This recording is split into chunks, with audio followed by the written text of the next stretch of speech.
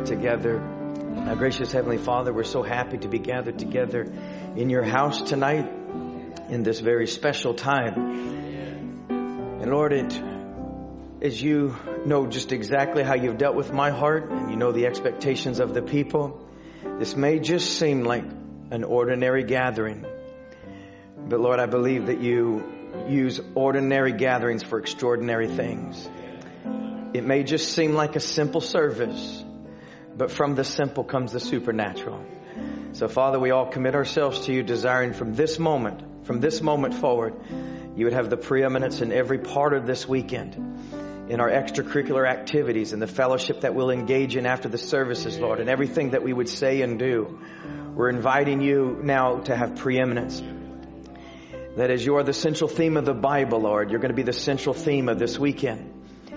And we do believe that by divine leadership, a pastor has requested this time, not by carnal unction and not just to have a program, but Lord, it's the mind of God that is being expressed to the people for a purpose, a divine purpose. Amen. And Lord, just as much as that upper room experience on the day of Pentecost was divinely prophesied and the word was being made flesh in that moment, may we realize that gatherings like this have the same significance in heaven, that the same works can be done and the same changing of lives and the moving of God and the fulfillment of prophecy. And Lord, we're not repeating that day. Lord, we're living this day. And Lord, may the word what is to be brought forth in this hour, may it be expressed and may it be made manifest. And we each one commit ourselves to you, desiring you take control of this service for your glory. In the name of the Lord Jesus Christ we pray. Amen. Amen. Wonderful to be back together with you. Yeah. Very, very happy to be here. My smile betrays my nervousness, and my enthusiasm is genuine, though, because we're just so happy to be back and to be together with you. And we thank the musicians for their playing. We're going to read from the scripture. And before I did, I wanted just to express how much we love each one of you and how much we love your pastor. And in my heart, if I could say this at the outset, God really dealt with my heart so that if I don't seem to minister exactly on this particular subject, I want to say it in the introduction, that God dealt with me tremendously about the legacy that Brother Biscoe has got, the legacy of God that has come through Brother Biscoe's ministry, and how that you are participants in that and part of that legacy. And the Bible says a good man leaveth an inheritance for his children's children. And so any father can leave something to a son, but a good man leaves something that the grandchildren can enjoy. And it's more than wealth, it's more than riches, it's more than lands, it's more than houses. But a good man leaves a character, and he leaves a testimony, he leaves something of value that the world cannot take away.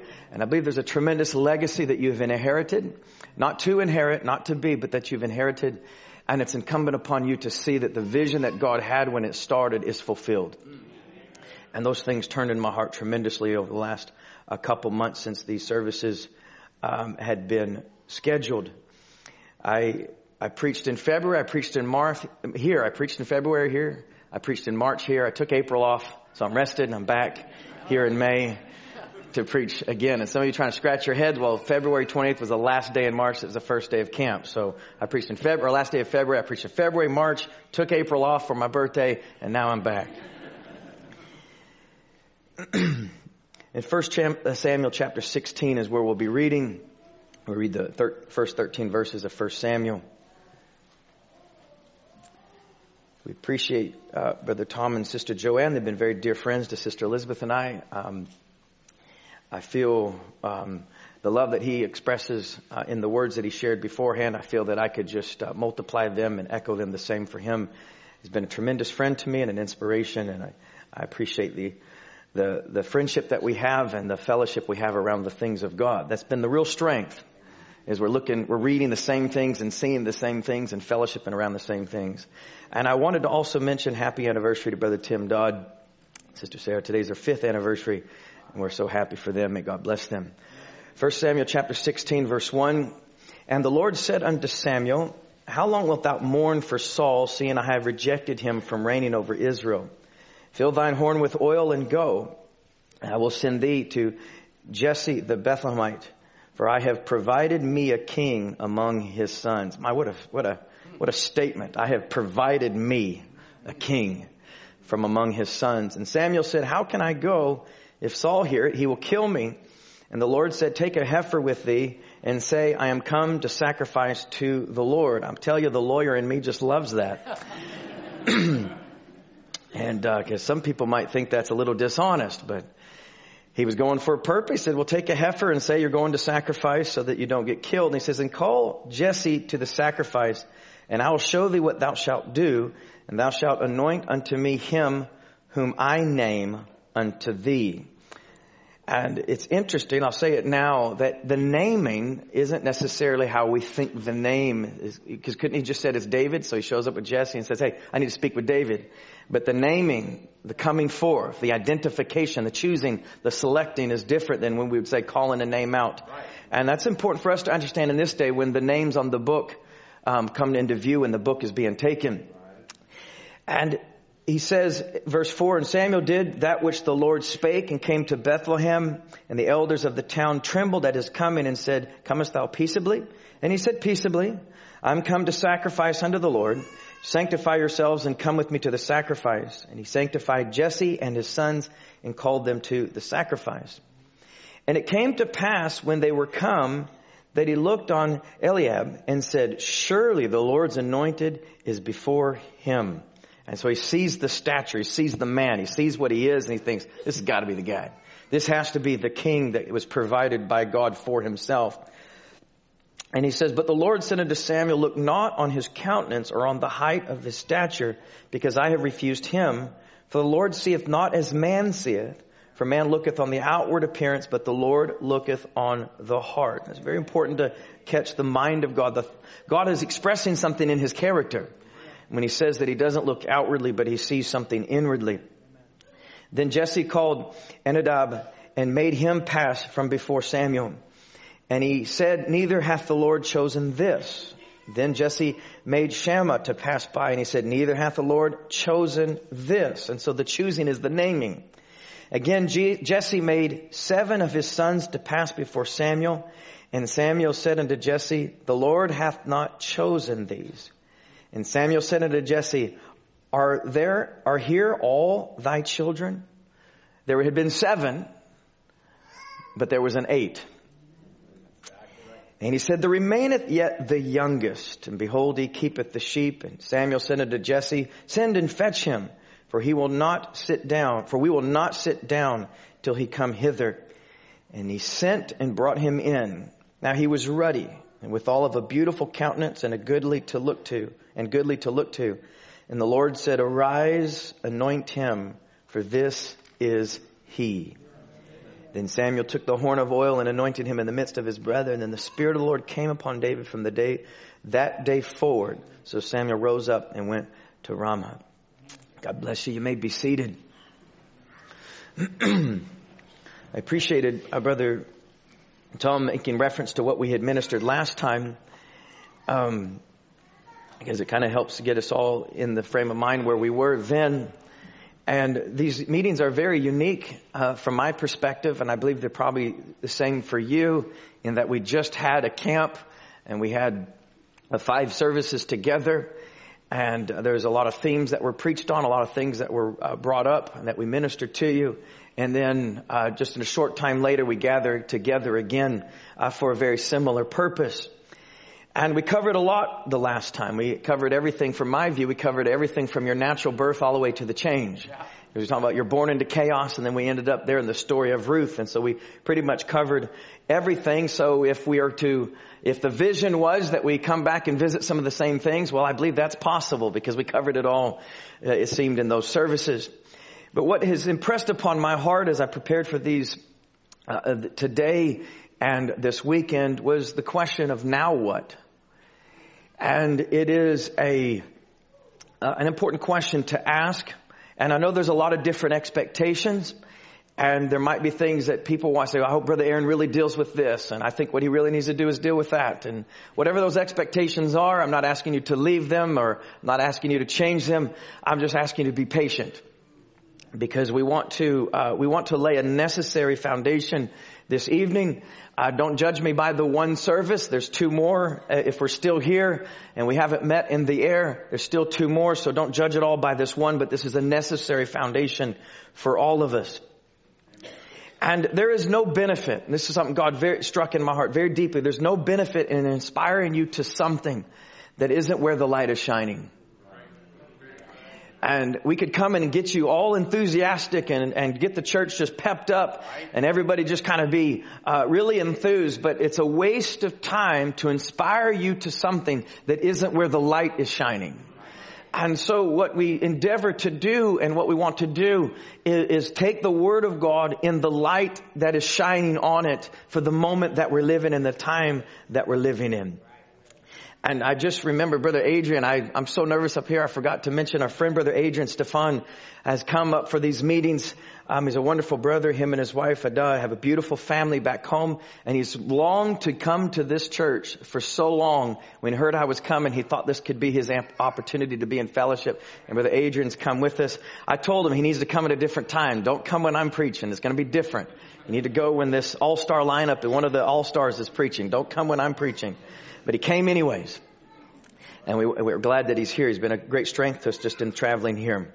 Now, if you could just focus on this statement as I read Brother Branham making this statement, and I trust that you can bring it into your hearts. He says, to me, I want to see what's promised for the day, not the night, the day.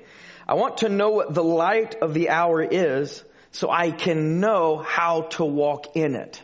So you need to know what the light of the hour is so you can walk in it. I want to know where I am living, what age I'm in, and how far up the road I am. Because Brother Branham makes that statement in a few places, how we're further up the road. And the light's gone further up the road. So we're living in a time, in a season that's different than times past. And you can't just try to borrow something from another age and try to make that work and live in it and think you're going to get the results that you need. You need to know what the promise is for the day, the light of the hour, so I can know how to walk in it. And I want to know where I'm living, what age I'm in, and how far up the road I am. And you must know the answers to these questions. And these are questions for adults, and these are questions for young people. You've got to know the answers to these questions to truly know who you are. And if we read things that have statements like the light of the day or things that might seem to be the mature themes of the message, they're just as much for you young people as they are for anyone else.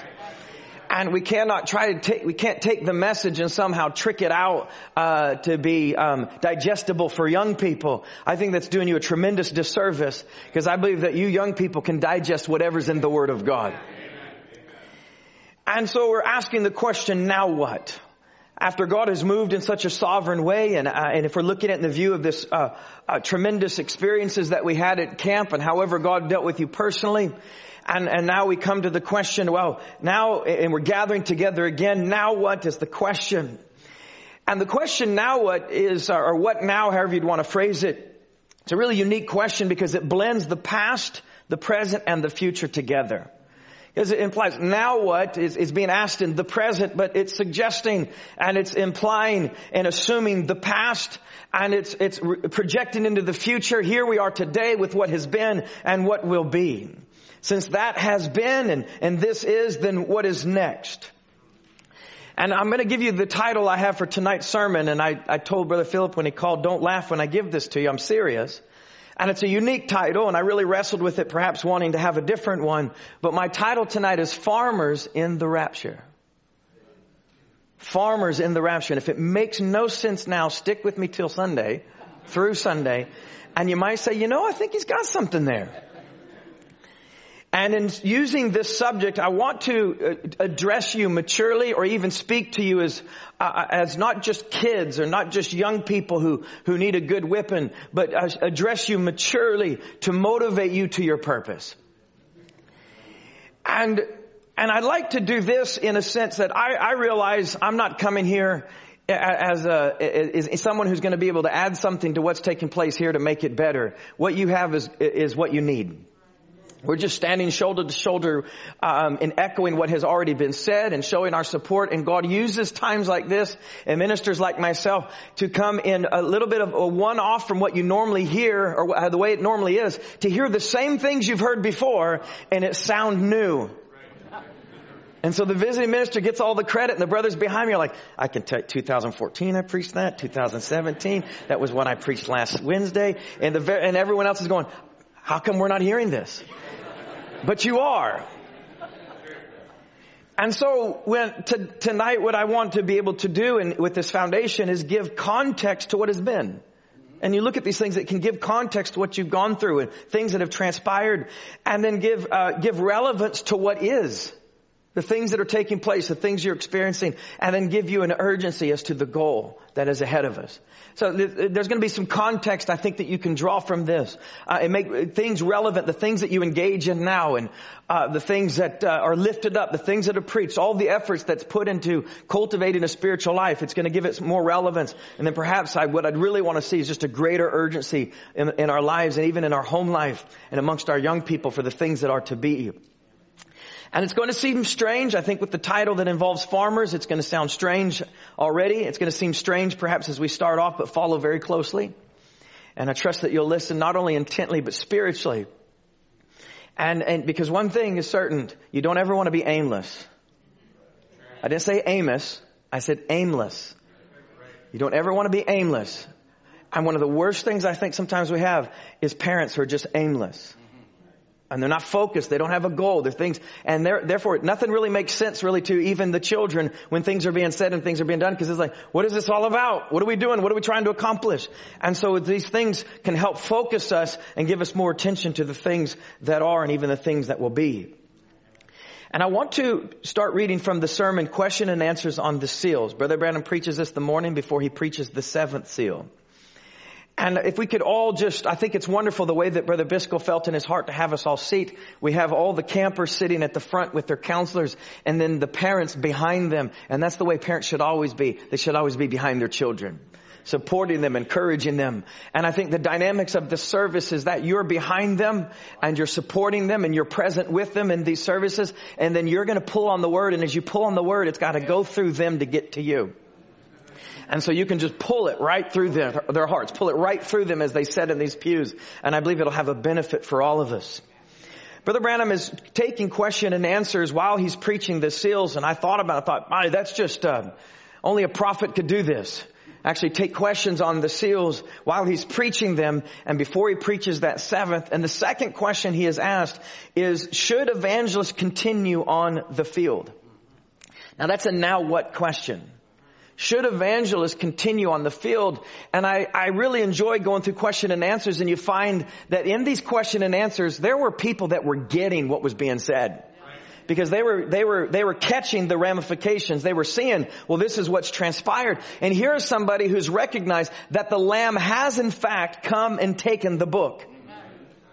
This just isn't just a fantasy, but this has happened. And so they're saying, now that this has transpired, in light of everything Brother Branham has said about that particular event, do we even need to continue as evangelists on the field? And so he says, in this hour, of course, certainly, by all means. Now think about he's going to preach the 7th seal that night. He's preached the 6 seals already. And now there's just such an atmosphere and an expectation. Should evangelists continue on the field? So it's speaking about what should we start doing now? And what does this mean to our future? He says, of course, in this hour, certainly by all means. And he says, don't change a thing. Now ponder this and are thinking spiritually now. He says, don't change a thing. If Jesus is coming in the morning, preach today like it was going to be 10 years from today. But live like it's going to be at this hour. Now, I want you to think deeply about why God would allow this question to be asked and to be answered. And what it is that's being projected in the way that Brother Branham answers this question, and what it means for us as believers.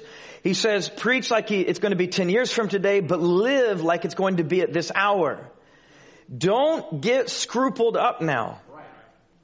That's what I'm trying to warn you about. And we'll read here in a moment what he said at the very beginning of that sermon as a warning. He says, that's what I'm trying to warn you about. See, just don't be odd, peculiar. Don't change nothing. So he says it again. But if you're doing something wrong or doing evil, repent. Come back to God. So if you're doing wrong, repent, change that. But if you're doing the things that the Word requires of you, if you're walking in the right path, he says, don't change anything that you've been doing. Continue on your evangelistic service just as you always did. If you're building a house, put it on up. If Jesus comes tomorrow, be found faithful at the duty. So the things he's emphasizing now, in light of what we could say, Brother Branham said it's the most sublime act in Scripture. The highest. The most sublime act in Scripture has transpired.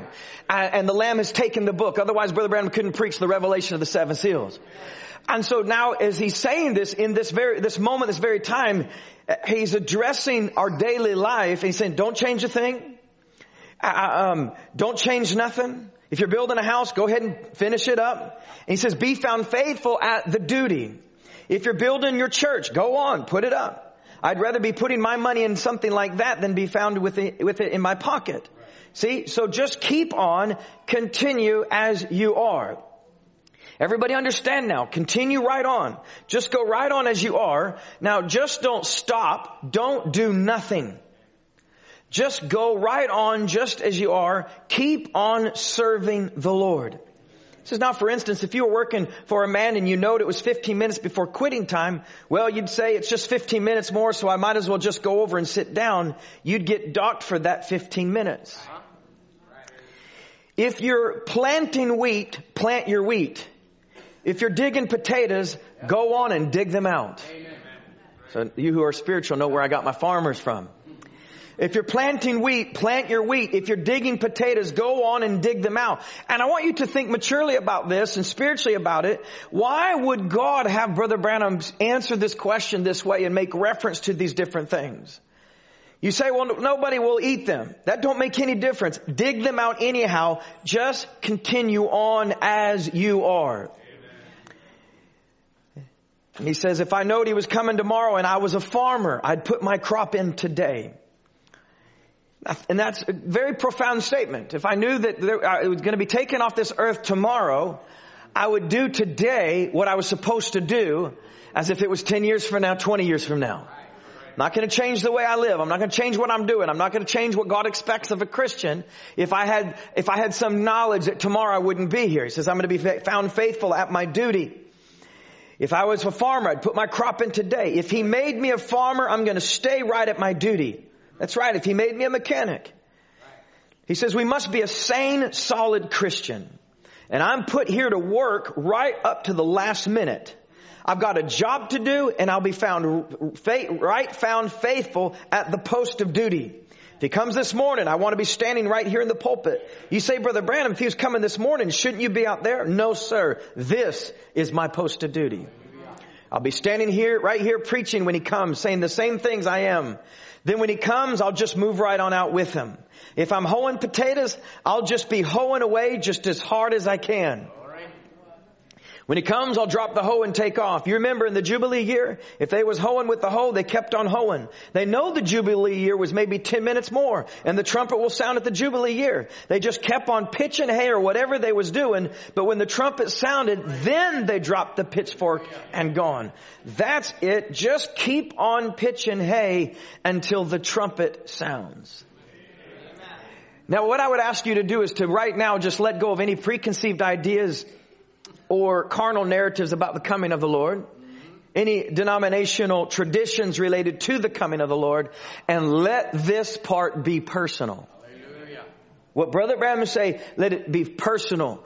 Because there's one thing I really enjoy about a gift of God and the gifts that you have in this church, even beginning with your pastor, is they take the message which we've heard, and we've heard it time and time again, and they're able to take it and then share and then preach the word to where we feel that we're seeing it just exactly like Brother Branham was seeing it, and it means more to us than when we heard it the first time. Because it's given this relevance, like, oh, I just kept thinking it meant that. But then it's brought with an anointing, with an understanding to rightly divide it. And you realize, oh, Brother Branham just wasn't trying to find a cute way to answer a question and use an analogy so that we could understand just keep working. Because he's not just saying just keep working, we'll work till Jesus comes. He was actually expressing something about his coming. Right. Don't change a thing. Don't try to be auto-peculiar. Don't change nothing. Be found faithful at the duty. If you're planting wheat, plant it. If you're digging potatoes, dig them on out. If I was a farmer, I'd plant my crop in today. If he made me a farmer, I'm going to stay right at my duty. I've got a job to do. I'll be right found faithful at the post of duty. And so we want to think deeply about this question and the answer. Because it is the tactic of Satan. This is one of Satan's tactics. To create the wrong expectation in order to let you down. Just think about his first tactic with Eve. He built up a false expectation. Hey, did you not know when you do this, this is what's going to happen and this is what's going to be? And that's exactly what Satan will always try to do, is create the wrong kind of expectation only to let you down in the end. And when this happens, it discourages us. And the more often it happens, it hinders us. And one of the worst things that we can do is let the devil create our expectations, or let the world and let carnal things begin to build our expectations. Because if you chase after something in the world, or you try to live your life according to some carnal expectation, you're only going to be let down. You're only going to experience failure, and that's going to discourage you. So the wrong kind of expectation hinders us. And you might have even thought to yourself, and I know how that God deals with my heart, and sometimes you realize when God drops something in your heart, you're like, there's somebody that's going to shift in your seat as soon as you say this. Like, oh, who's been talking? But there might be some who are actually thinking in a sense, well, nothing big happened. We've had camps before that seem to be bigger than that, and we've had moves of God that seem to be greater than that. And there may be some people even sincerely saying, I didn't see anything big. Did I miss something? And some might even heard the testimonies. It might even have been somebody who wasn't at the camp, and they begin to hear the testimonies and say, well, that doesn't sound to be too great to me. And it's because sometimes we're expecting something really huge and really great, and we get something small. And so we make comparisons between the expectations and what we get. And we have more of an appreciation for the carnal than we do the spiritual. And it always seems greater when it's carnal. And I'm going to be drawing much of what I'm sharing with you tonight from these things that Brother Branham says, and just this question and answers on the seals. Because then in the 40 questions later, Brother Branham's asked this: Brother Branham, will the dispensation of grace be over after you open the 7 seals? Again, this is somebody who's getting it. This is why the very same people hear Brother Branham preach Future Home and those messages there in the summer of 64 and Recognizing Your Day and its message and Feast of the Trumpets and he preaches Going Beyond the Camp. And someone asked, Brother Branham, is the Laodicean church age over? Well, do you know why he was asked that? Because he said it was over. And so they were getting what he was saying. They were understanding that he's saying it's over. And Brother Branham's saying, well, it's not over because we see Laodiceans everywhere. But we're recognizing our day, not the night, our day and its message. And there's a bride time. There's a bride selecting time. Brother Branham began to call it a bride age. And so this is somebody too who's also kind of getting what Brother Branham's saying, and maybe not necessarily understanding what the implications are, but wrestling with the implications. So they're saying, well, we know the Lamb has come and taken the book. Do we even continue to preach? And Brother Branham says, yes, you do. The Lamb has come and take the book. Does this mean grace is over? And Brother Branham says, I hope not. Why would he say, I hope not? Because he knows this event has ramifications. It has consequences. That's why he comes and preaches a sermon called Souls in Prison Now. And when he preaches Souls in Prison Now, he doesn't say, you know what? I might have been wrong about the whole Lamb taking the book thing. It's not what he said. He said, if this is what his coming is, if this is what's transpired, this could mean that we're preaching to the eternally lost. And he's wrestling with these very things. So Brother Branham, will the dispensation of grace be over after you've opened the 7 seals? I hope not. No, friends. Don't get that in your mind. Just go right on. And then he says, dig the potatoes and go to church and right on. So he's speaking to farmers again. He says, if it takes place in the morning, you be found doing just exactly what you're supposed to be doing. It's a tremendous reason why Brother Branham is saying these things. He says, don't start And it's a fragment, so he doesn't say anything other than what he might have been saying is earlier about don't be peculiar, don't be odd. He says when you do, you twist the very thing away from the purpose that it's intended for. See, if you stop working, if you stop laboring, if you stop doing the things that the Bible requires you to do, if you let off from the things that God wants to put in your life and wants you to achieve, he says you twist the very thing away from the purpose that those things are intended for. And we're viewing this not through the light of some other age, but in the light of this hour. In the day, to know how to walk in the light, to know where I'm living, what age I'm in, and how far up the road I am. And we don't want to twist away from the very purpose that all these things that we do in life, whether it be go to church and pay our tithes and participate in feet washing and communion and all the things that we do as a Christian in our service and the ordinances that we keep, it all has a purpose. You can look into the scripture and find that the very purpose of holiness, the very purpose for dressing the way that the sisters dress and keeping the standard that we do in terms of holiness is the expediency for the body change. I don't view it outside of anything else other than God wants us to take everything that has transpired from the moment that he said, let there be, and now bring it to the final climax of redemption when we step into a new body. So it's dig the potatoes and go to church and go right on. If you stop doing those things, you twist the very thing away from the purpose that it's intended for. You get little peculiar thoughts and you get your own ideas about things. Don't take your own idea. Just you sit and listen to things like that. Just when you sit and listen to things like that, say, thank you, Lord. I'm just going to walk a little closer to you. He says, don't quit work and say, I'll sell out everything. In other words, he puts it this way, if Jesus Christ was coming in the morning, in the idea that people would have that coming to be, do today what you would do as if he was coming 10 years from now. Do the same thing you would do. But what you do today is he says you ought to live just as if he was coming this very hour. Live like it's going to be at this hour. And he's saying what that means is you don't stop working. You would ask yourself, well, what am I supposed to be doing? What should I be undertaking? What should I be pursuing? How should I be living? In this very moment, even with this very thing imminent, I should be living, I should be working, I should be doing what was expected of me. And Brother Branham makes this statement at the very, very beginning of question and answers. And that's why he makes reference back to it. This is what I was saying earlier. That's what I'm trying to warn you about. He says, now take my advice as your brother. Don't put your own interpretation to anything. You just go on and live a good Christian life. I want to say this and just drop this in so that maybe this could kind of relieve some people's anxiety about where I'm going with this. Brother Branham is saying this. Don't put any interpretation to it. Just go on and live a good Christian life. Because it's going to be the life of that good Christian that's the proof of what's happened. You don't put any interpretation into it. Because God interprets his word by bringing it to pass. And so the manifestation is the interpretation. And so if you live the life that God wants you to live in the light of the hour that we're in, then you become the very interpretation of the things that Brother Branham's looking at. So he says, just go on and live a good Christian life because you'll only wind yourself away from the real thing when you do it. You'll only wind your way again away from the thing. So there's a real thing, there's a real objective, there's a real purpose. And if you take the wrong approach, then you actually get further away from accomplishing what God wants to accomplish.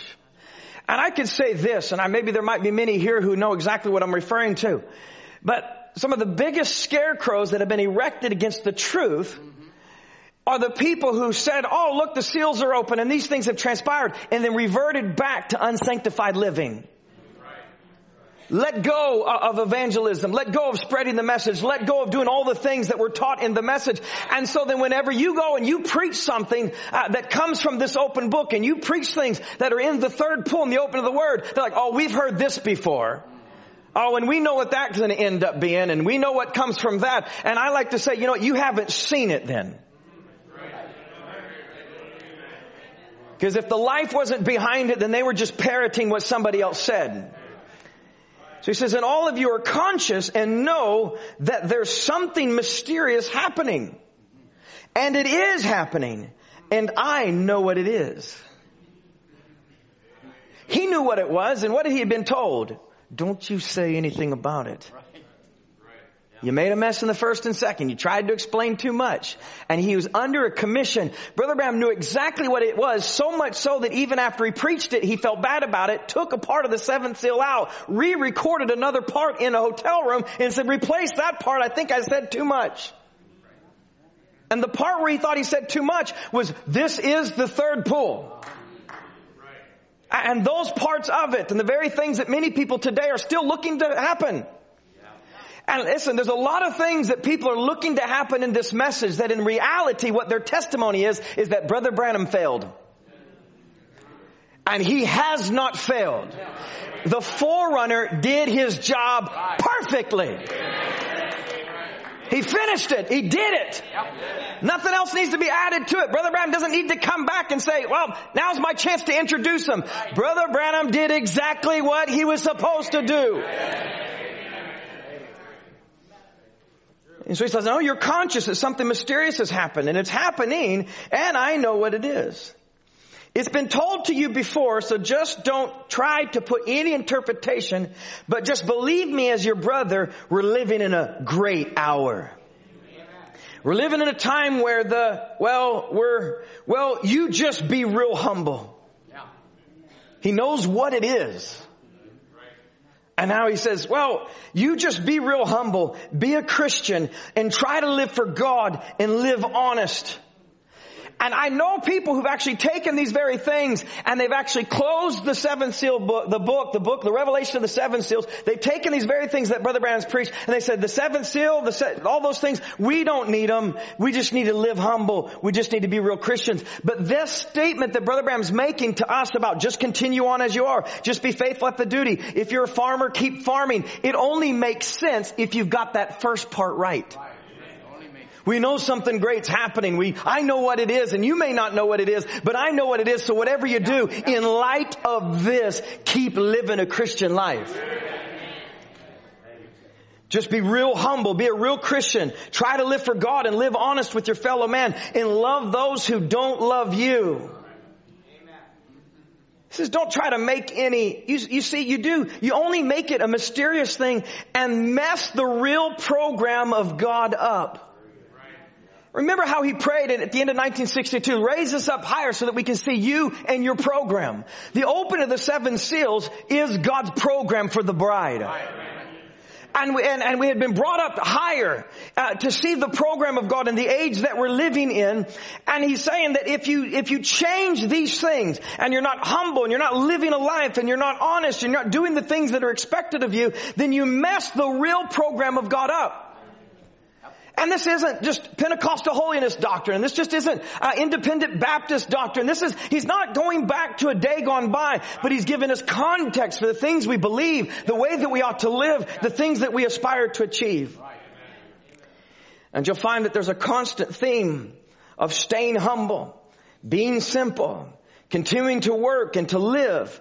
Through the very question and answers that we're reading to you from, and even through the seals, because it was part of God's program. He even begins the week of the seven seals with God hiding himself in simplicity and revealing himself in the same. So Brother Branham, in answering these questions and even making reference to this warning, just go on and live a good Christian life. The word speaks in a manner to create the right kind of expectation. And then the proper conduct to it. Gives you the right kind of expectation and then is ordering your conduct so that you can see that come to pass. He says you twist away so that if we don't have the right kind of expectation and we're not living the right kind of life, we can actually twist away from the purpose it's intended for. So if I could put it this way, when Brother Branham says just keep planting wheat, keep digging potatoes. If he made me a farmer, I'm going to stay right at my duty. If I'm hoeing potatoes, I'll just be hoeing as hard as I can. Dig potatoes, go to church, go right on. If you stop doing that, you twist the thing away from the very purpose that it's intended for. Then I say there's a purpose in farming. There's an intended purpose in the process of sowing, watering, cultivating, and harvesting. There's a purpose in being engaged in that exercise. There's a reason why there's certain things that we do out of discipline and things that we desire to achieve, because there's a purpose in the action. There's a purpose in the activity. There's a purpose behind the standards that we're taught. There's a purpose why we apply the token in our homes. There's a purpose to all these things. Paul is struck down by the pillar of fire. Paul is his prophecy is a revelation for today. And Paul has this caught up into the third heaven and speaks of these great things. And he's a man who's bringing tremendous revelations to that first church. And he says, husbands, love your wives. Why? Because it was relevant. These things are relevant for us. And as he's bringing this purpose, you twist from the program, or you twist away from the very purpose that it's intended for.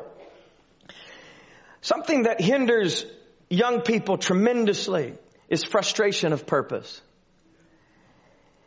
And it hinders any work. If any work seems purposeless, then the person engaging in it is not going to be satisfied with the labor.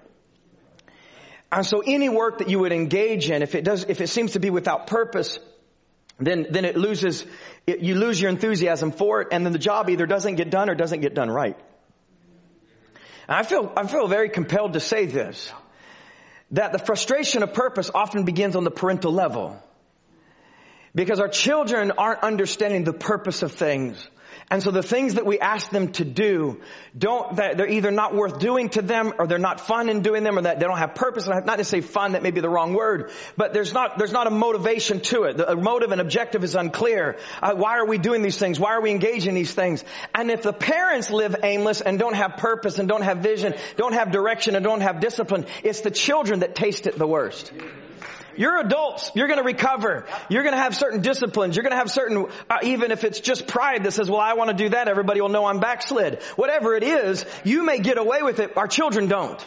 The Bible says the fathers have eaten the sour grapes and the children's teeth are set on edge. In other words, what the daddy eats, it's the children who taste it. And so there's one thing that we've got, I want just to kind of gather from this is purpose. And purpose means intention or aim or goal. And it's the combination of the prefix per, to put forth, and pose, to put or to place. We're going to put or place something, to purpose something as a verb. It's the design of it, to design it. So your purpose, or the purpose of anything, but your purpose relates to its design. You've been designed for a reason. You're here for a reason. You're young for a reason. You're single for a reason. Whatever you are, who you are is for a reason. God made you that way for a reason. Sometimes we don't want to be who we are because we don't understand the reason why we are that way. And God has made some of you young people uniquely and given you certain gifts and given you opportunities. And maybe some of you have suffered greatly as a young person. And I wish it wasn't me. I wish I wasn't this way. God wants to use that. Yes, He does. God wants to use that, and the things that you've suffered, the things that you've endured. My title for my first message was Born into Chaos, and originally it was Born into War. Yeah, right. And some of you are coming to the age of accountability and a consciousness about relationships and politics and decisions at a time when there was a lot going on in your personal lives and in your church life, and you endured scars and complexes, and a lot of things transpired you, and it was an effort of the devil to see that you wouldn't be sitting here tonight. And the beauty of God, the way He works, is when Satan does something and he thinks it's his greatest attack, God just takes that and says, I'm going to use that, thank you. And we can all sit here tonight as Joseph, even to brothers, and say, what you meant for evil, what you meant for evil, God has used. And therefore I can forgive.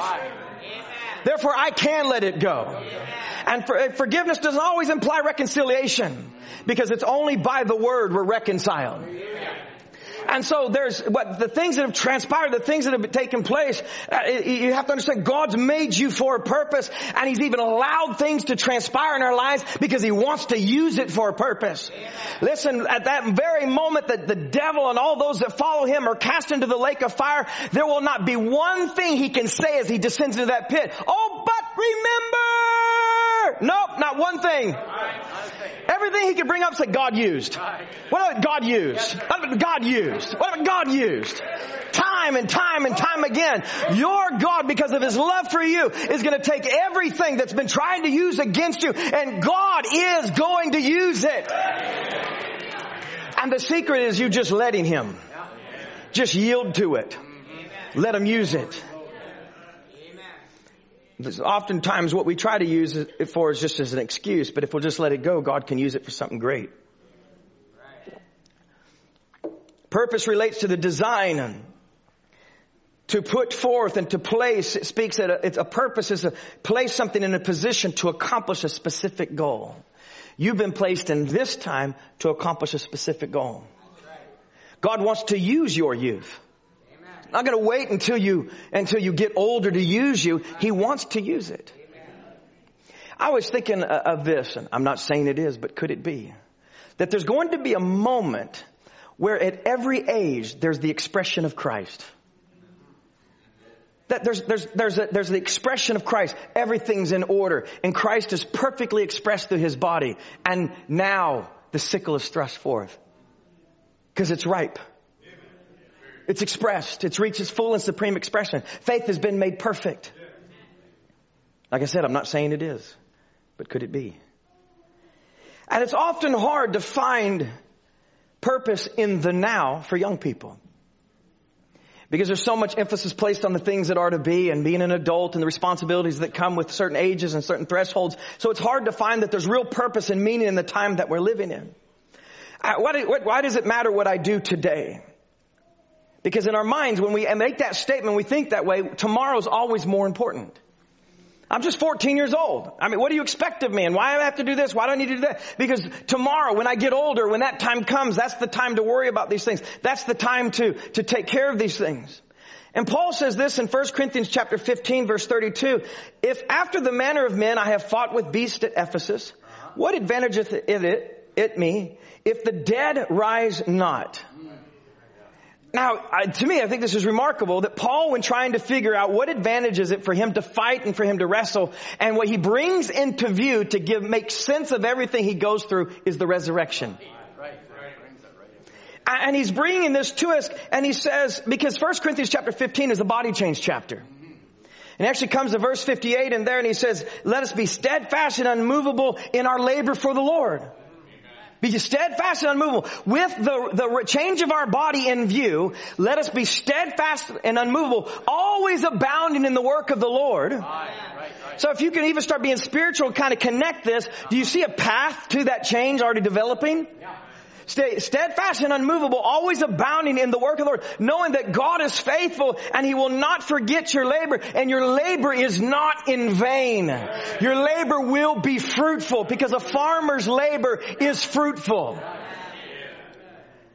And so he says, if the dead rise not, if there's not ultimately a resurrection, he says, let us eat and drink, for tomorrow we die.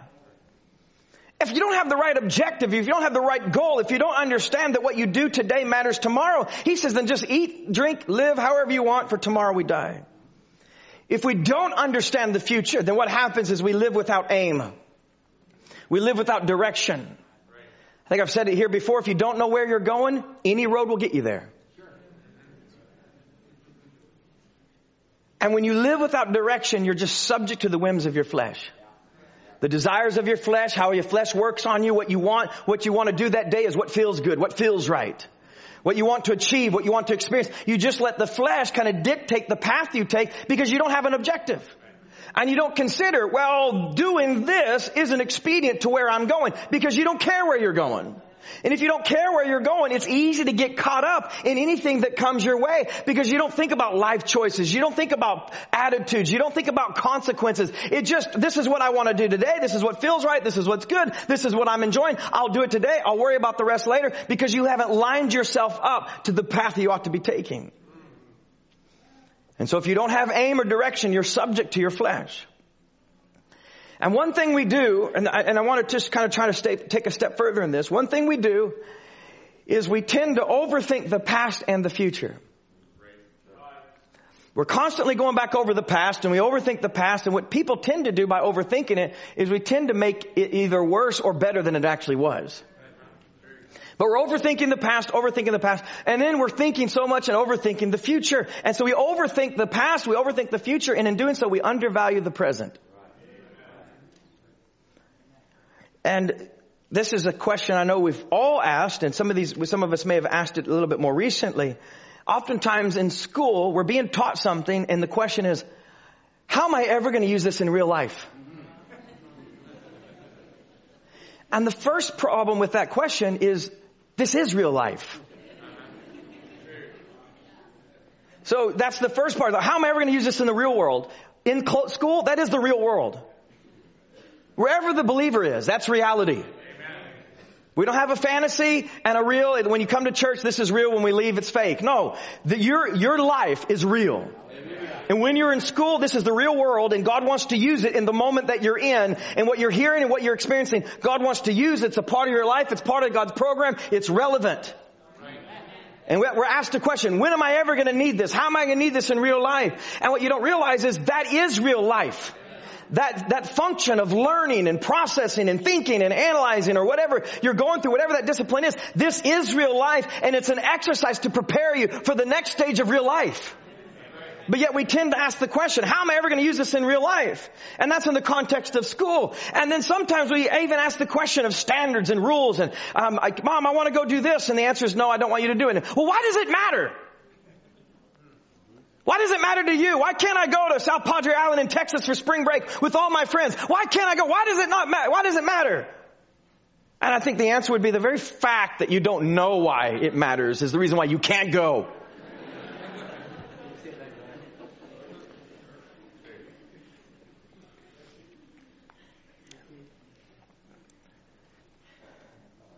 Listen, as parents, we've got to be good gardeners.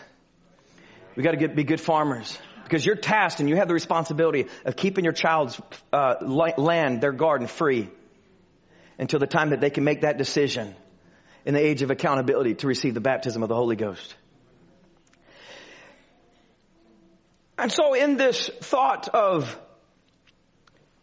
overthinking the past and present and undervaluing, or the past and future and undervaluing the present, why does it matter and when am I going to use this? We're looking to the future, but we're doing it without vision. We're thinking about consequences or we're thinking about implications of things, but we're doing it without vision because we're actually questioning the moment and questioning the exercise that we're currently in. And listen to the statement Brother Brown makes in the message, Come Follow Me. He says, youth, men and women for tomorrow. He says, if there is a tomorrow, we must train them, Lord.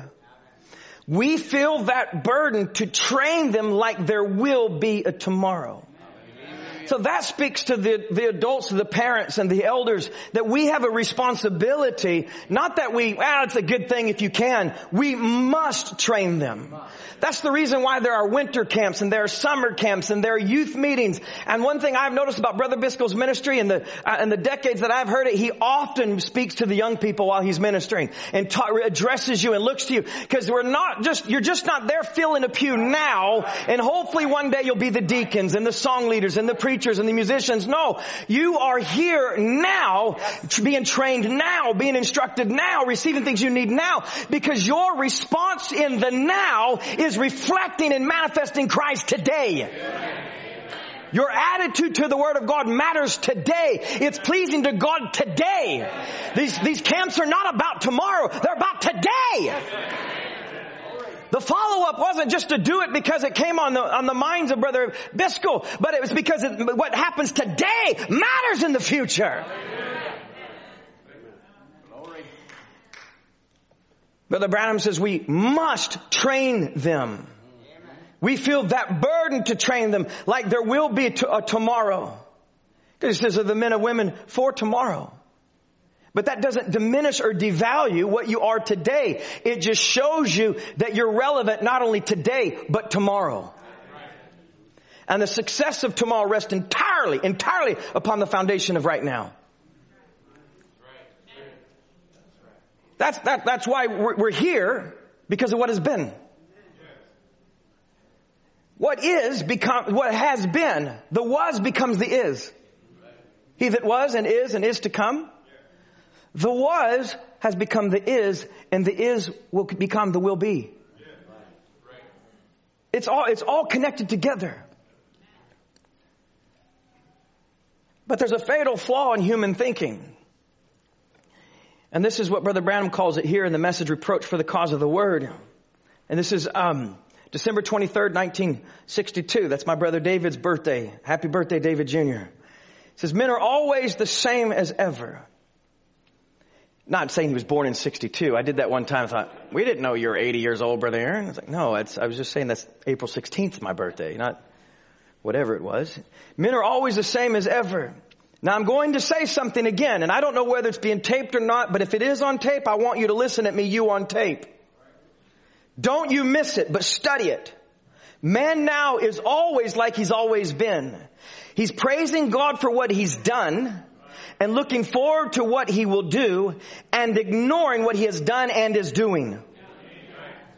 He praises God for what he has done. He looks forward to what he will do, but he ignores what God is doing, and there he misses the whole thing. And he says, I hope you get it. In other words, men praise God for what he has done. So he's done this. And then looks forward to what he will do.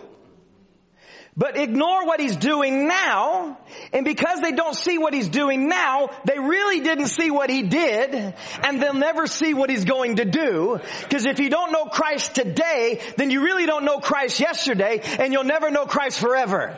So if you're ever going to see Christ, you need to see him today. Because it's not good enough to praise him for what he's done and look forward to what he'll do. Because if you don't see him now, then you don't really see what's been. And you'll miss what will be. Because he says, and there he misses the whole thing. So it's impossible to worship God correctly without seeing him today.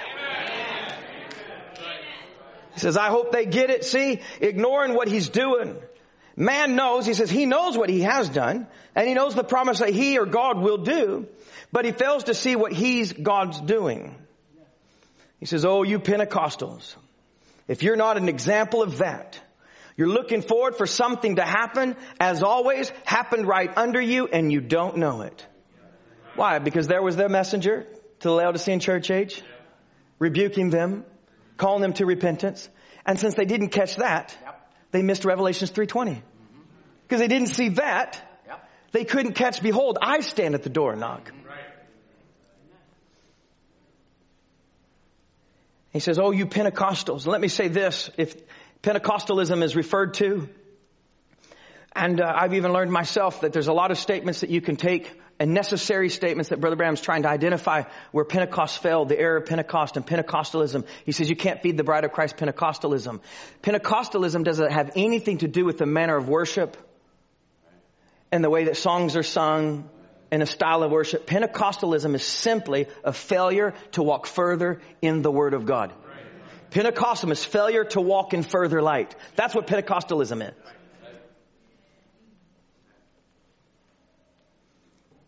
Brother Branham says in the message, Doors and Doors, he says they always miss it. Man is forever praising God for what he did do, looking forward to what he will be, and ignoring what he is doing. That's just the nature of man, and he hasn't changed his nature, the man of the world. If you can't see Christ today, how are you going to know him tomorrow? He says this is the nature of man, that he praises for what he's done, looks forward to what he'll do, but since he doesn't see him now, in the now, then he misses what's been done, and he'll miss what will be. And Jesus makes this statement in Luke chapter 9, verse 62, and Jesus said unto him, no man, having put his hand to the plow and looking back, is fit for the kingdom. Since we're speaking about farmers and the rapture, I feel the scripture is appropriate. Sure. No man having put his hand to the plow and looking back is fit for the kingdom of God. In the image the picture he paints through these words, the eyes must be looking forward to the purpose of the labor. So he has to have his hands on the plow. And he has to be set in the row, and he has to be conscious of what he's doing now, but he has to have purpose in the labor. Because he's not looking back. There's no regret. There's no reluctance. It's not like, do I really want to do this, or I'm just not sure. Jesus is dealing with this attitude. You've got to be all in. You've got to be focused. You can't look back. You can't regret. But in drawing this picture of a farmer who has his hands to the plow, he says he puts it on the plow and he's to keep his eyes going forward. A farmer, once he's embraced the plow, he doesn't look back.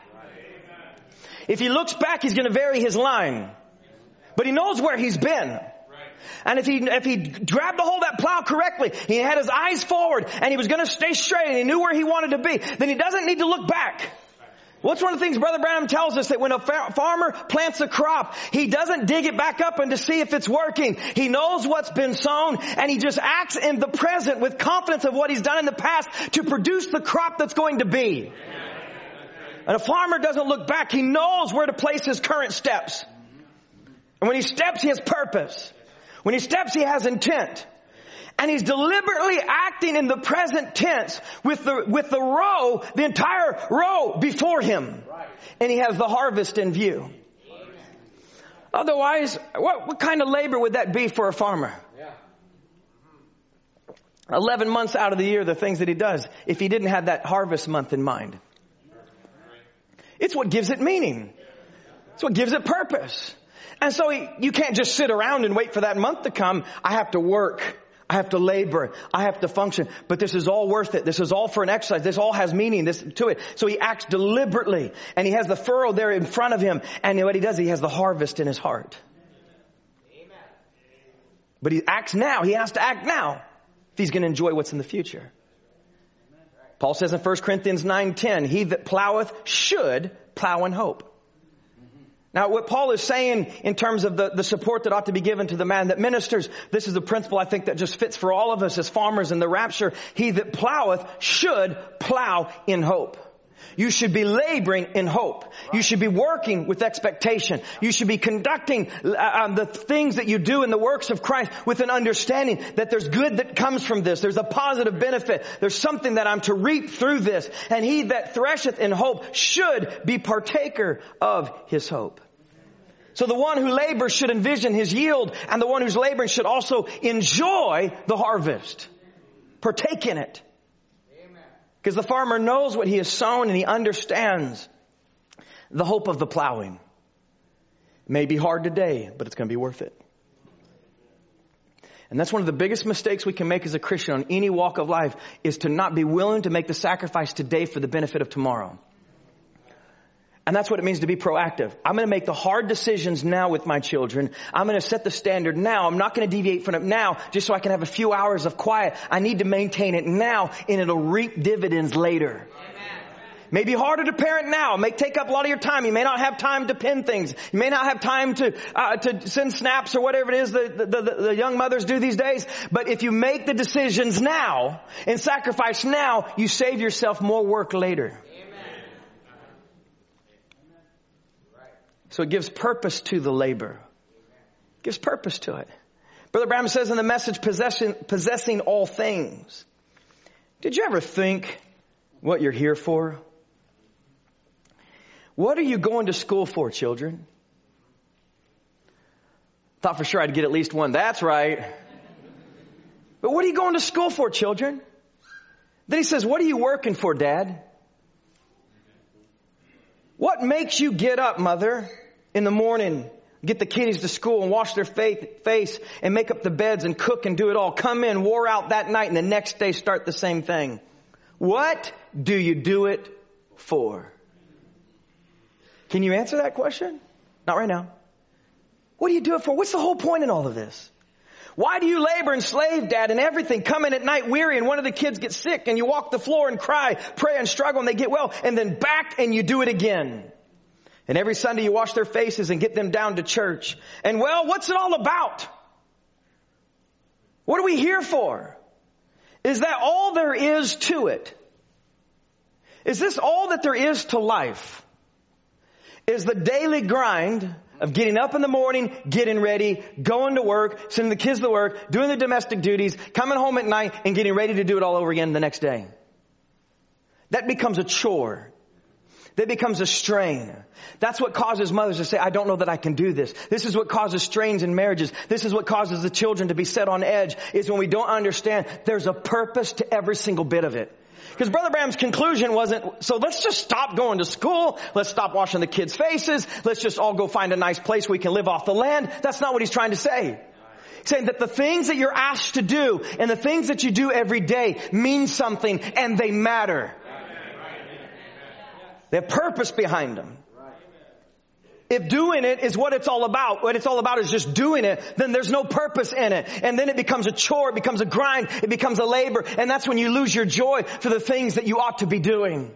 If you don't know why you go to church, then that's why you don't enjoy church. You don't know why you're here. Listen, some people live to go to church. And I don't think that's right. I go to church to live. Because I understand now, I live differently when it comes to eating. I live to eat. When you ought to eat to live. But I'm working on that. But when it comes to spiritual eating, I understand. I'm not living to go to church because church doesn't mean anything. At the end of the day, oh man, you never missed a service. Come on in. No, that's not it. When you realize what God is doing in your life and the purpose of the Word of God, the real relevance of the seventh seal manifests itself Monday through Saturday. It's not for good church services. It's not to have great meetings. It's not for the dynamics of a church service. No, it's for life lived. And so I go to church to live because it enriches my life. It instructs me as a husband, instructs me as a father. It tells me how to act as a brother. It corrects me in my variances through my life. And then I get to live that word through the week. And so I go to church to live. I live for church, because if you don't have the proper perspective of church, you won't get what you need out of it. And we come to church to feed on the Word of God so that we can live the Word of God, not just hear the Word of God and enjoy these neat things that people bring out.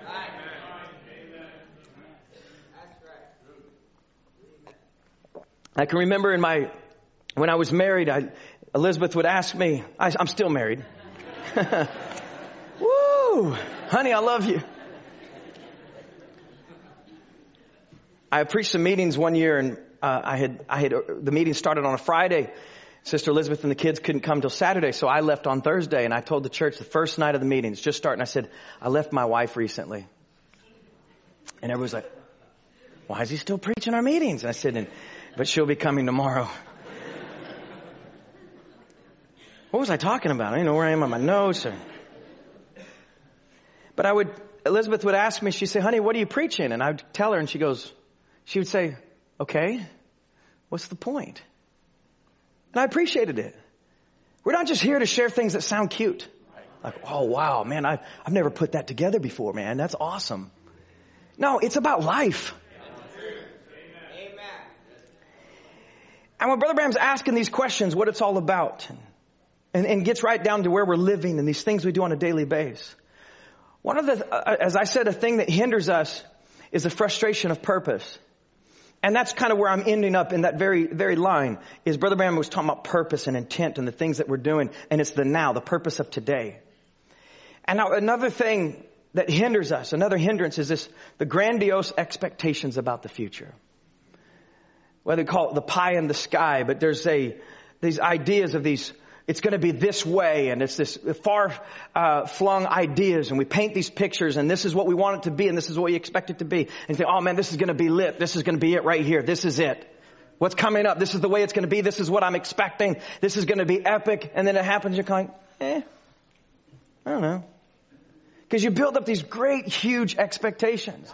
I think I said it before here one year about the Instagram Jesus. They try to make the picture about Jesus and everything. Well, who wouldn't love this man? And listen, our lives, by virtue of social media, those things that we're looking at in social media, they're carefully curated in such a way where you don't see the real picture. Everything's filtered.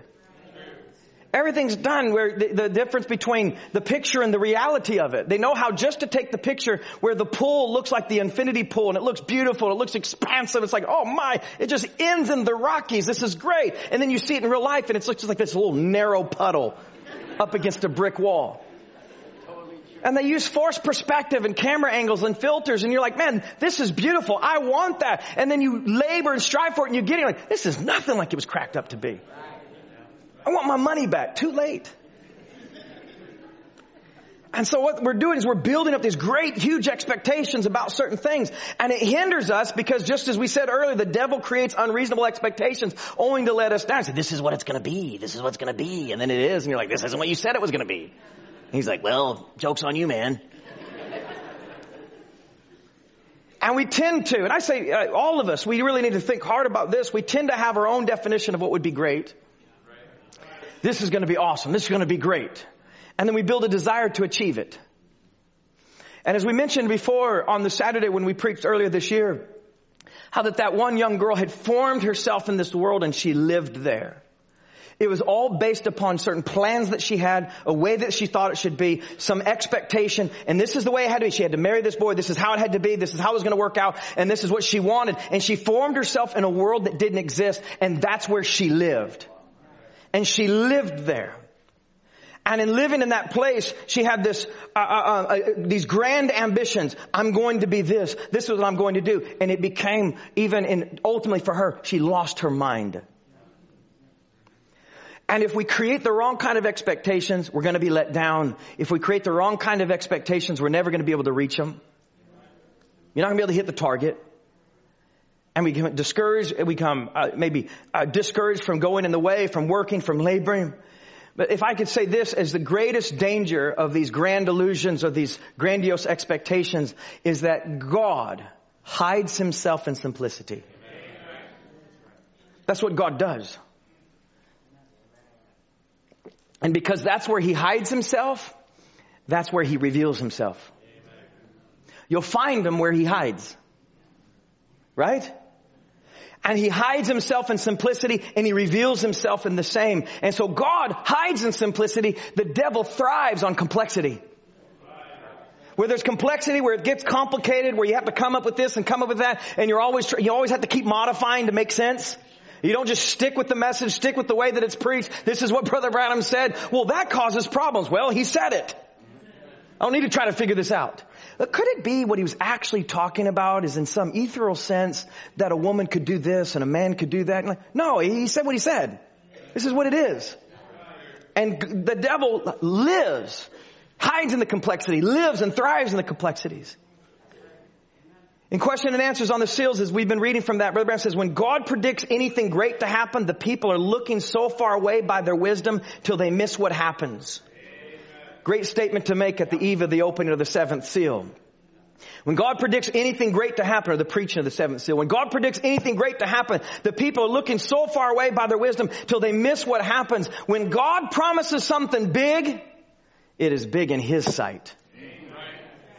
When God promises something big, it's big in his sight. Not big in the eyes of man, it's big in his sight. And the devil is doing his best to try to obscure God through complexity. Cover up Christ, make it complicated, cause confusion, try to figure out there's no way to it. Oh, this is confusing, I don't understand this. That's where the devil lives. God hides in simplicity, and where it's simple and where it's humble, that's where God will reveal himself. Brother Branham says, and I am the resurrection and the life. God is not complicated. People sometimes want to make him complicated, but God, is known in simplicity. We look over the top of him trying to find him. We're looking right over him and he's right here. We're looking for something great to come and it's already come. We're expecting something fantastic, some pie in the sky, some grandiose thing to come, and it's already standing right here by us. Sometimes we're praying for God to give us something great because we think we need, and the very simple answer to our problem is right there next to us. And we want God to come in some great way when that's not the way that he comes. When God promises something big, listen, it's going to be big, but it's going to be big in his sight. Man looks at what God does and say, well, that's just idiotic. Brother Branham used the word ignoramus. That's not great, because to man, it's small. And then God looks at what man calls great and he's like, that's nothing. What do you want to see? I want to see what he sees. I want God's great, not man's great. I want what he has for me, even if the world calls it small. Listen, I know the world is looking at you, and friends are looking at you, and families looking at you, and it might be other churches looking at you saying you're just simple, you're homely, you don't do this, you don't do that, we're having more fun, why are you doing this, why are you doing that? And they make it small, but listen, it's not small. You might look small to the world, but you're big to God. Because what we have in this room tonight is enough to bring about the change and draw the rest from the grave and go in the rapture. We look over the top of him trying to find him. He's so simple, he makes himself that way. It's the devil who complicates it. In the third seal, Brother Branham talks about how it's so humble, so simple, people walk away from it. And that's what people do time and time again, because they haven't recognized the real awakening of the bride. They see this, but it's not great. In the message, The Curtain of Time, Brother Branham says, don't try to go away and get all these big educations and scholarships and know God. You don't know God by scholarships. You know God by faith. Amen. You believe Him and God reveals Himself to you. He says, I like that, don't you? He's made it so simple, so humble. Now so humble and it's so simple till the wise people can't understand it. It's so simplified till the wise don't get it. They try to make it complicated to the church. Listen to what he says. They try to make it a great big lots of sanctifying things you have to do and stop this and do this and all this, that and the other. Why, it's not at all. Just believe it and accept it and that settles it. And God comes into your heart and He takes care of the rest of it. So the rest has got to come. But it's not you adding to it. That's what Brother Branham says in the stature of a perfect man. You add nothing. You're going to tell me that the stature of a perfect man is me picking up the things that I need and adding them to me? No. It starts in faith and he says you add nothing. You're not a blackbird putting in peacock feathers. You've got the life and then the life adds itself. Because notice it says add to your faith virtue. It's His faith He gave you. He never asked you to add faith because He gave that to you. Because the baptism of the Holy Ghost is the seal of the faith. And so you've got that. Then He adds. Try to make it a big lots of sanctifying things you have to do. Stop this, do that, and the other. He says just believe it and accept it. That settles it. God comes in your heart and He takes care of the rest of it. If He can ever gain a place in your heart, then the rest of it will take care of itself. Young people, get it out of your minds that you're going to work your way to this. You're going to yield your way to it. And listen, every single bit of it is going to be the action of yielding. The deeper you get in God, the more dependent you become on Him. I've developed a saying at home when Brother Branham said the bride or the church could sit hour after hour drinking in the Word. And so I give notice when I'm in the after hour. And I'm in the after hour now. So I guess we'll find out who fits that quote. Now I want to say this very quickly, cover this very quickly. In Christ's first coming, the biggest stumbling block to receiving Him was the way He came. In His first coming, the biggest stumbling block to seeing Him, recognizing Him, receiving Him in His coming was the way that He came. I'm running out of time, so I'm just going to skip very quickly to this. Brother Branham, in the same sermon, Question and Answers on the Seals, said, now they had it all drawn up. He'll have a spear that'll reach a mile long. He'll stand back over here in Palestine, just stand up there on one of those white clouds and pick up all these Romans like this and cast them into hell. Just keep doing it like this till He gets them all over. Why they had that all fixed up? Think of the image of the coming. How grand it was going to be and how tremendous it was going to be and how epic it was going to be. He says, and what it was as a little lamb come moving out among them, meek and gentle. A little lamb moving out among them, meek and gentle, pushed around this way and that way. Now this to me is the real heavy statement. Even John said, go ask him, is actually he the one? In the fifth beatitude, he says, blessed is he who is not offended in me. John was offended at the expression of his coming. Wasn't what they were expecting. Wasn't happening the way they thought it should happen. This wasn't what we thought would be the climax to our church ages. This isn't what we thought would happen when the Messiah would come and the kingdom would be restored. We had this worked out very, very differently. And since it didn't fit their expectation, their grand ideas of the Messiah, what they did is just say, forget it. And then the even forerunner, based upon the prophecies that came out of his own mouth, he's the one that said, behold the Lamb that takes away the sins of the world. But he didn't even understand that. Because when Jesus said, I need to be baptized, he didn't say, that's right, the sacrifice needs to be baptized. He said, whoa, wait a minute, what are we doing here?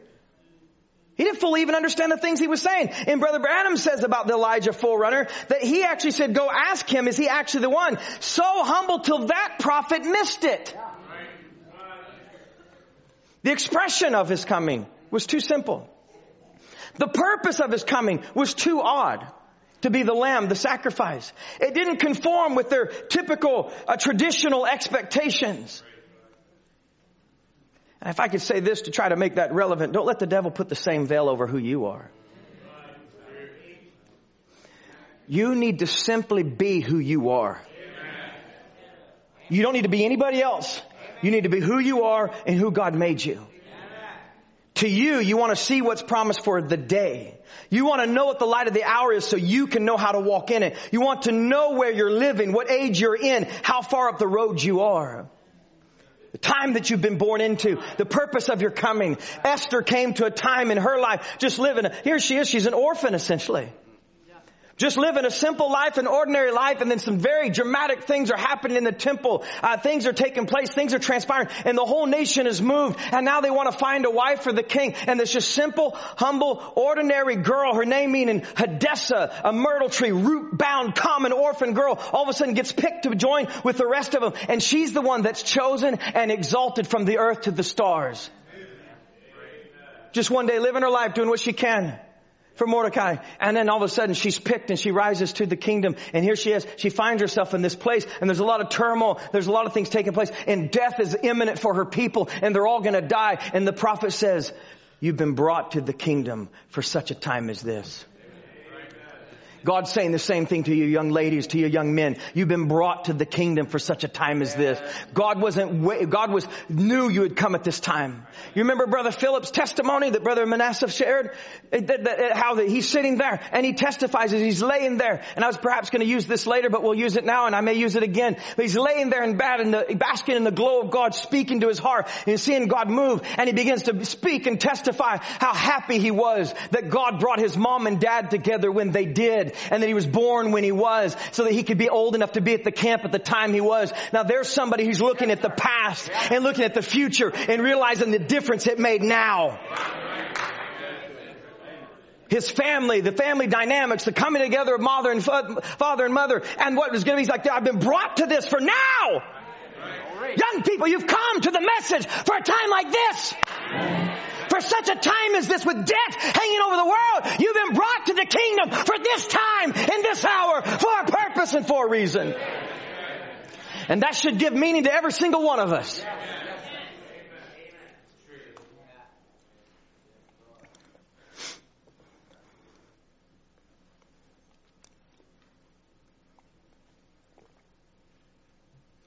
Brother Branham says in the message, things that are to be. And I want to just lay this in here. In God's kingdom, it's remarkable how it works. In God's kingdom, we remember our future. It doesn't work that way in the human kingdom. And in the world, the past is what shapes the present. But in God's kingdom, the things that are to be changes what are. It's the things that are to be change what is. And it's that, those things that will be is what is making what you are now. Why? You're going to a kingdom of holiness. So what changes now? Holiness. You're going to a kingdom where there is no sickness. So what changes now? My body, my health. What will be changes the way things are now. What will be is holding a power and an influence over you. Why? Because what will be is going to impress upon you and they're going to join together one day. So what will be is changing what is and changing the way things are. And that's the mind we ought to have as young people. I'm not living just because I want to enjoy it today, but I know what will be, and what will be is changing me today. And I am reflecting home. I'm reflecting that eternal kingdom I'm going to go to, because I've been taught by this message that the 8th day has already dawned in my soul. And I'm wanting this character to catch up to it. Because one day I'm going to rule and reign in the millennium. And the things that will be are changing what is. And this is what he says about you young people. You are nothing but the manifestation of the gene of life that was in God. As a son of God. He says, now you are expressed after his word has come in you to light up this age. You are expressing God's life in you because you are a son or a daughter of God. Therefore, you get what I mean? You are now made. You are sitting in this church tonight. You don't know why you're sitting here tonight? Because your duty is to express God to this nation and this people and this neighborhood where you associate. Wherever you are, God knew that you would be here because you have to be one of his genes or his attributes. Your duty as a 12-year-old is to express God. Your duty at 13, 14, 15, 16, might as well say 8 years old. It doesn't matter what age you are, 78, 93. Your duty is to express God. In the time that you're living in the season that you're living in what you're going through, in what you're experiencing, in the challenges that you're facing today, right now, your duty, what God has raised you up to do, is to express him. Amen. And I know it seems far-fetched for the young people, or it seems too big, but you're missing the purpose. You're missing the simplicity. Brother Branham says in the Church Age book, God's intention for his creation. This is what God intended by his creation. Man, this is God's purpose for man, is to express his words. Think of how he could have done it. But he chose man to express it. And I'm not just talking about a preacher. I'm talking about you. Man and woman. His purpose was that his words would be expressed. Adam was given the word to live by. A life lived by the word would be the word expressed. A life lived by the word would be the word expressed. Jesus came and said, I am the resurrection and the life. The resurrection had to be lived first. A life lived by the word would be a word expressed. Now I'd like to go back to my text. And if you could draw your minds to the text here, as we're just going to bring these things to a summation. I try to do this very quickly here. In 1 Samuel chapter 16, God says, I have provided me a king. If you could just think about it. The very moment God says, I've provided me a king, there was a young boy sitting in a pew in a church service on a Friday night. Just going to church because that's what everybody else was doing. But God had provided him a king. And we know the stories. We've already read it in the beginning and you know it very well. The king that God chose was David. And David was a sheep farmer. And when the prophet came to Jesse, and he knew that his son had been chosen, he immediately looked at the oldest and the strongest and the most capable, probably the one that looked the most like Saul. And immediately was like, now this has got to be him. God said, no, that's not him. He said, don't look on the outside, his height, his stature, the physical things. For the Lord seeth not as man seeth. For man looks on the outward appearance. He's looking for something great in his own eyes. But the Lord looks on the inside, where the simplicity, something's hidden in the simplicity of what's on the outside. That's why the image of Samson's wrong in movies and books and everything when they show him with muscles. Because then there would be no mystery to his strength. But the mystery is the fact that much strength could be in such a small man. David's a sheep farmer. He's a young person. They can say very comfortably that he was from the age of 10 to 15 years old. And I want you to think about this. And this is very important for the foundation where we're going with this in the next two services. What was David doing when the prophet came? What was he doing? You're going to be anointed king. On the day that you're anointed king, what should you be doing? How should you be preparing? What should you be wearing? How should you go about your day? And the day that he was anointed to be king, David was in a field tending sheep. Doing what he was supposed to do. Because the Bible says he tends the sheep. He's the keeper of the sheep. That was his duty in the family. That was his responsibility. David was the shepherd boy. And so on the day that he was to be anointed king, all the other sons left whatever they were doing and they lined themselves up, and first, second, third, fourth, all the way to the seventh, and Samuel's like, none of these guys are them. You've got to have another son. He's like, I've got an eighth one. He's a young guy. He's out right now tending sheep. Why didn't he get included? They probably thought, a shepherd boy? David still looks like he was newborn with his red cheeks and everything. And even the Bible says it's not really a compliment. He was a good looking kid. He's cute, he's comely, and he just had this look about him. Ooh, David. But this wasn't good. They wanted a man who was rugged, tall, broad shoulders. And this kid, hey, the prophet comes. He wants to look at the sons. Let the keeper of the sheep stay in the field. And you can read there in verse 13 wherein he is anointed to be king. And listen, that crown is the last thing that David ever had his mind on. He just wanted to obey his father. He's a boy of faith because he heard the word rehearsed in his home.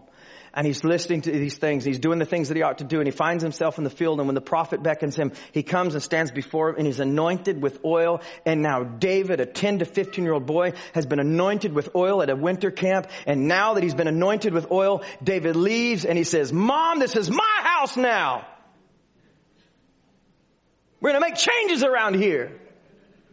I'm the king. No, you know what David did? Went right back out to the same field. Went right back out to the same sheep. And he began to tend sheep. Because when you read later on in the chapter, it's in verse 19 that when they wanted to summon David to King Saul, they called him out from the sheep. David returned back to his ordinary life. And I want you to think about these significant events in David's life. It was just an ordinary day in an ordinary field with an ordinary boy tending sheep. And I want you to ponder that story and think about how the devil tries to trivialize your normal everyday life. And do not despise the small things of your everyday life. Do not despise the details of this message.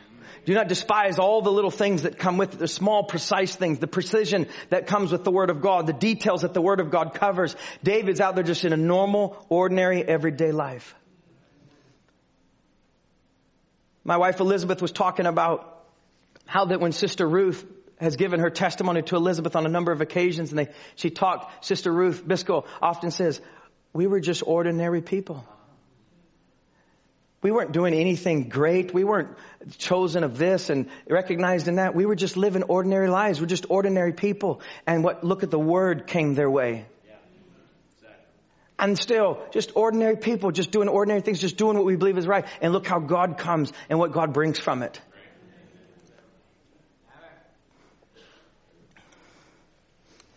I have a saying that I use when we engage in this process that Brother Branham is talking about. Do you ever think what we're here for? What do you go to school for? What do you work for? What are you laboring for? If you don't know why, then you live a shampoo life. Which if you follow the instructions on most shampoo bottles, literally, you lather, rinse, repeat. Right? So you lather, you rinse, you lather, you rinse, repeat. You keep doing it. You just repeat it over and over and over again. And many of us are just living a purposeless life. Going through life, meaningless repetition of the same thing every day. And really there's no end till the bottle of life runs out. And you're done. And Brother Branham says, if you only look for today, you'd be a miserable person. Look to the end out there and then live for that out to the end. If you only live for today, you'd be a miserable person. But you have to live today.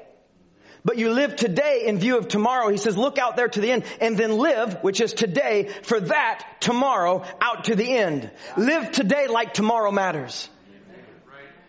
Don't try to live tomorrow today. Don't try to make today something that's not. You just have to do like David did. What did his father require of him in that home? To go out there and tend the sheep. And it was doing what was expected of him in his everyday life, that something significant happened and he was anointed to be king. And he knew one day he was going to sit upon a throne. And in the meantime, as a young boy, he had to keep doing what he was doing. But one day the throne was coming.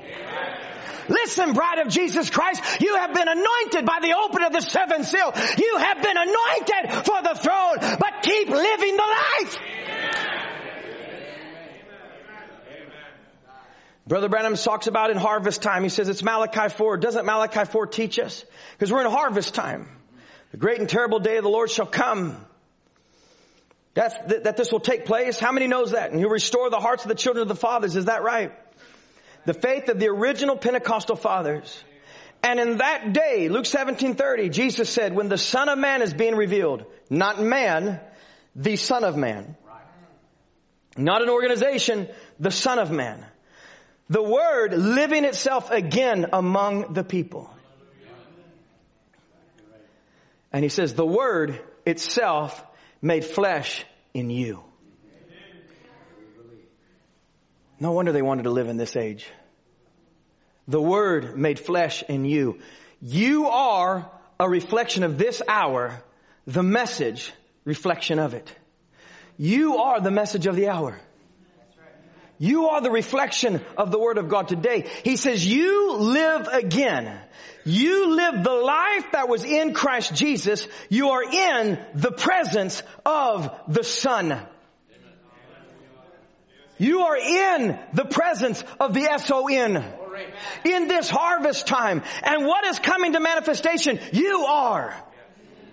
He said a life lived by the Word would be the Word expressed. That's what's required. A life lived by the Word would be the Word expressed. And your duty is to express God to this people, to this nation, to this neighborhood where you associate. Your duty is to express the Son of Man. That is not the office of a prophet standing on the platform discerning the thoughts and intents of the heart. That part has been manifested. The sign has been given. But now He's in your flesh. Why? Because you are the expression of His coming.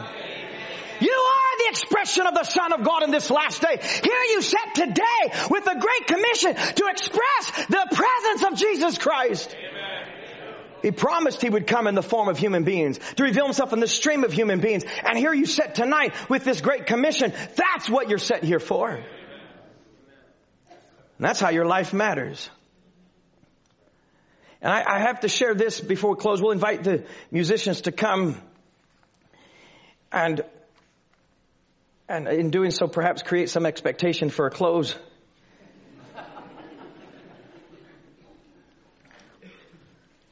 Listen to how profound this is when Brother Branham says this, an unveiling of God.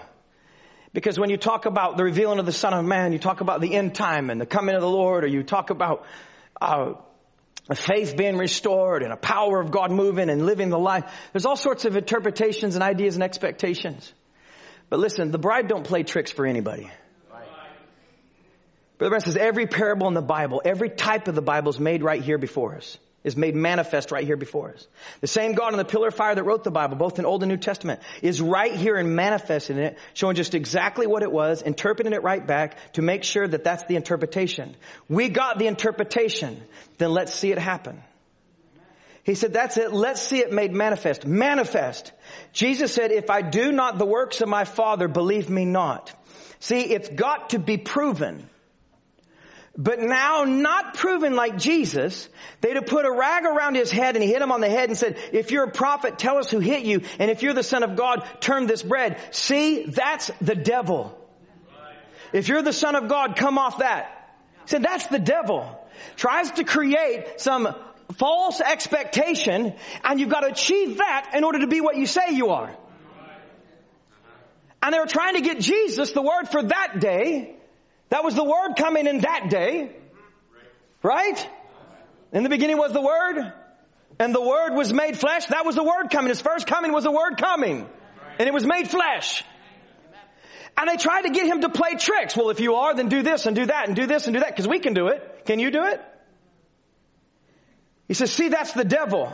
I mean the revelation that he's supposed to do. That's what it is. You're to manifest the revelation of the Word of God, not play tricks for the devil. It says, but now as Revelation 10 is revealed, the mysteries of God is made manifest, known as the seven-sealed book promise. Now let your faith in Him who is the Word.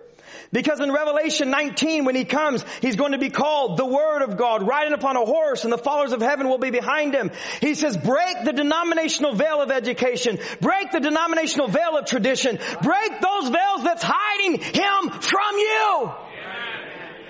Young people, you should ask God to do that, to break any veil that's hiding Jesus Christ from you. That's what's going to give life meaning. That's what's going to give school purpose. That's what's going to give family dynamics meaning, is when you can see Christ in all of this. Break the veils, break the veils, break the veils. He says, break those veils of pride, you women. You are king's daughters. Act like it. Live like it. This is the revelation that He's supposed to do. Not play tricks for the devil. Not just try to have some kind of charisma or some kind of fantastic, but to live sweet, humble lives. Break every veil. No matter what PhD, LLD, it's contrary to the Bible. Break through that veil, for we've crossed the riven veil.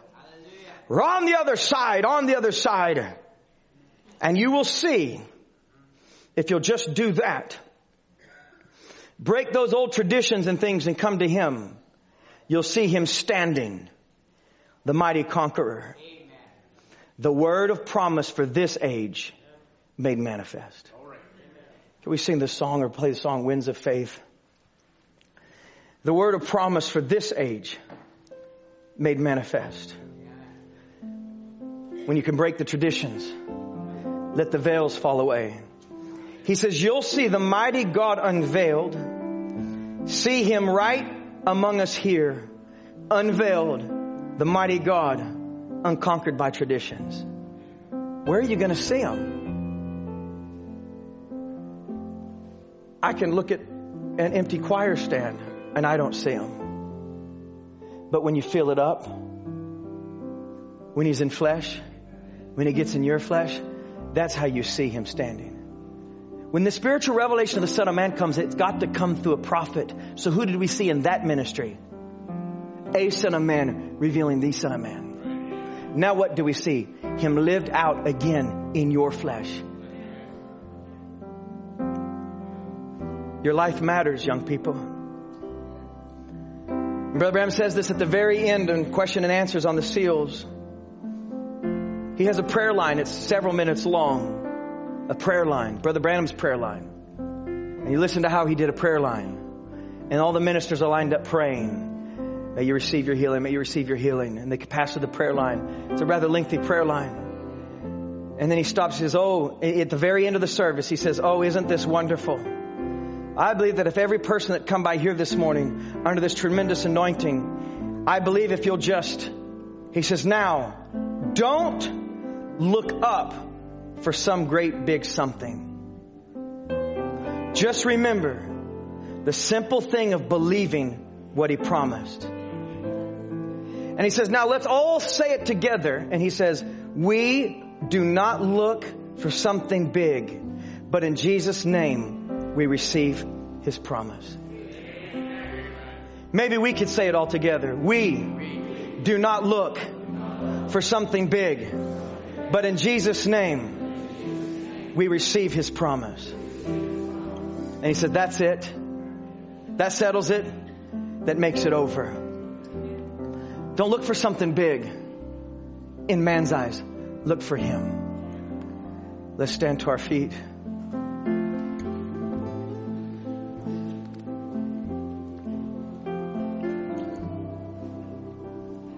Let's bow our heads in a word of prayer.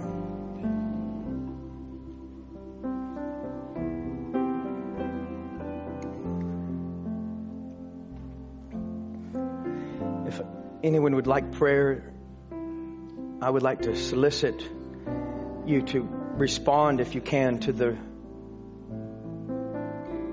desire to have God break veils. Whatever is hiding Him from you. Say, I don't see Him, but you want Him to make Himself known. Could you just lift your hand tonight and say, Lord, I want to see you. I want to see the mighty conqueror in my life, living in me, living through me. Our gracious Heavenly Father, at the start of this weekend, Lord, I have delivered the things that you heavily impressed upon my heart, knowing that it would perhaps be lengthy, that some of the subject matters might seem to be upper level, a deeper course and weightier matters. But Father, we are speaking to young people who've been born in a different season. And it's the time now to speak to them maturely. For Father, they have endured things that prior generations have not endured. Just as prior generations endured things that we're not enduring. And it's in this uniqueness of the time that we're living in that you speak to us in a way that meets the challenge for the time we're living in. And Father, your prophet is taking time in that sermon just before he preaches the seventh seal to emphasize the necessity and the importance of not looking for something big, but just believing. And Father, may we not create unreasonable expectations. May we not allow the devil to frustrate our purpose. And Father, may any veil that's been placed over these young people to cause them to look for something big or to look for something great, or any veil that's hiding you in simplicity, that's keeping them from seeing you, Lord, may it be broken in this moment. Lord, if there's been a young girl who went through the winter camp and said it was nice, it was good, but I didn't see anything big, may she still see you. Lord, a young man who's like saying, well, now what, Lord? Now what do I do? What's next? Lord, may he go like David did to the field you've called him to and do what's expected of a 14-year-old. Father, what we're learning from Scripture, what we learn from question and answers on the seals, is even in light of the great truths that have been brought to us, we don't change Christian living. We don't change our objective. We don't change what we're doing. We just change our purposes and the reasons for doing it. And Father, I ask that you would change behaviors tonight from youngest to oldest. That as it's even been mentioned already, we're gathering together not just as young people, but as a family, a church family, gathering together as individual families. Lord, if you want to speak to us, speak to us. We do not have any idea or preconceived idea where it has to be this way, it has to be that way. But Lord, we want the Word and the Word alone. We want the Word to come and speak to our hearts. Father, you have readied us tonight to take you at your word, to believe all things are possible, and to let you do what you want to do. And Father, if you have planned something big, then let it be big. Lord, if you desire it to be big, then let us see it when it comes in its simplicity. Because it's big in your sight, Lord. I commit these young people to you, the parents that sit so patiently behind them. And Father, I pray that you move in a tremendous way in our midst. And now, Father, as we lift up our hands to worship you in this moment, after the word has come forth, may you seal these things in our hearts and bring the clarity and by revelation in the things that we need. In the name of the Lord Jesus Christ, we ask these things. Amen. Set your wings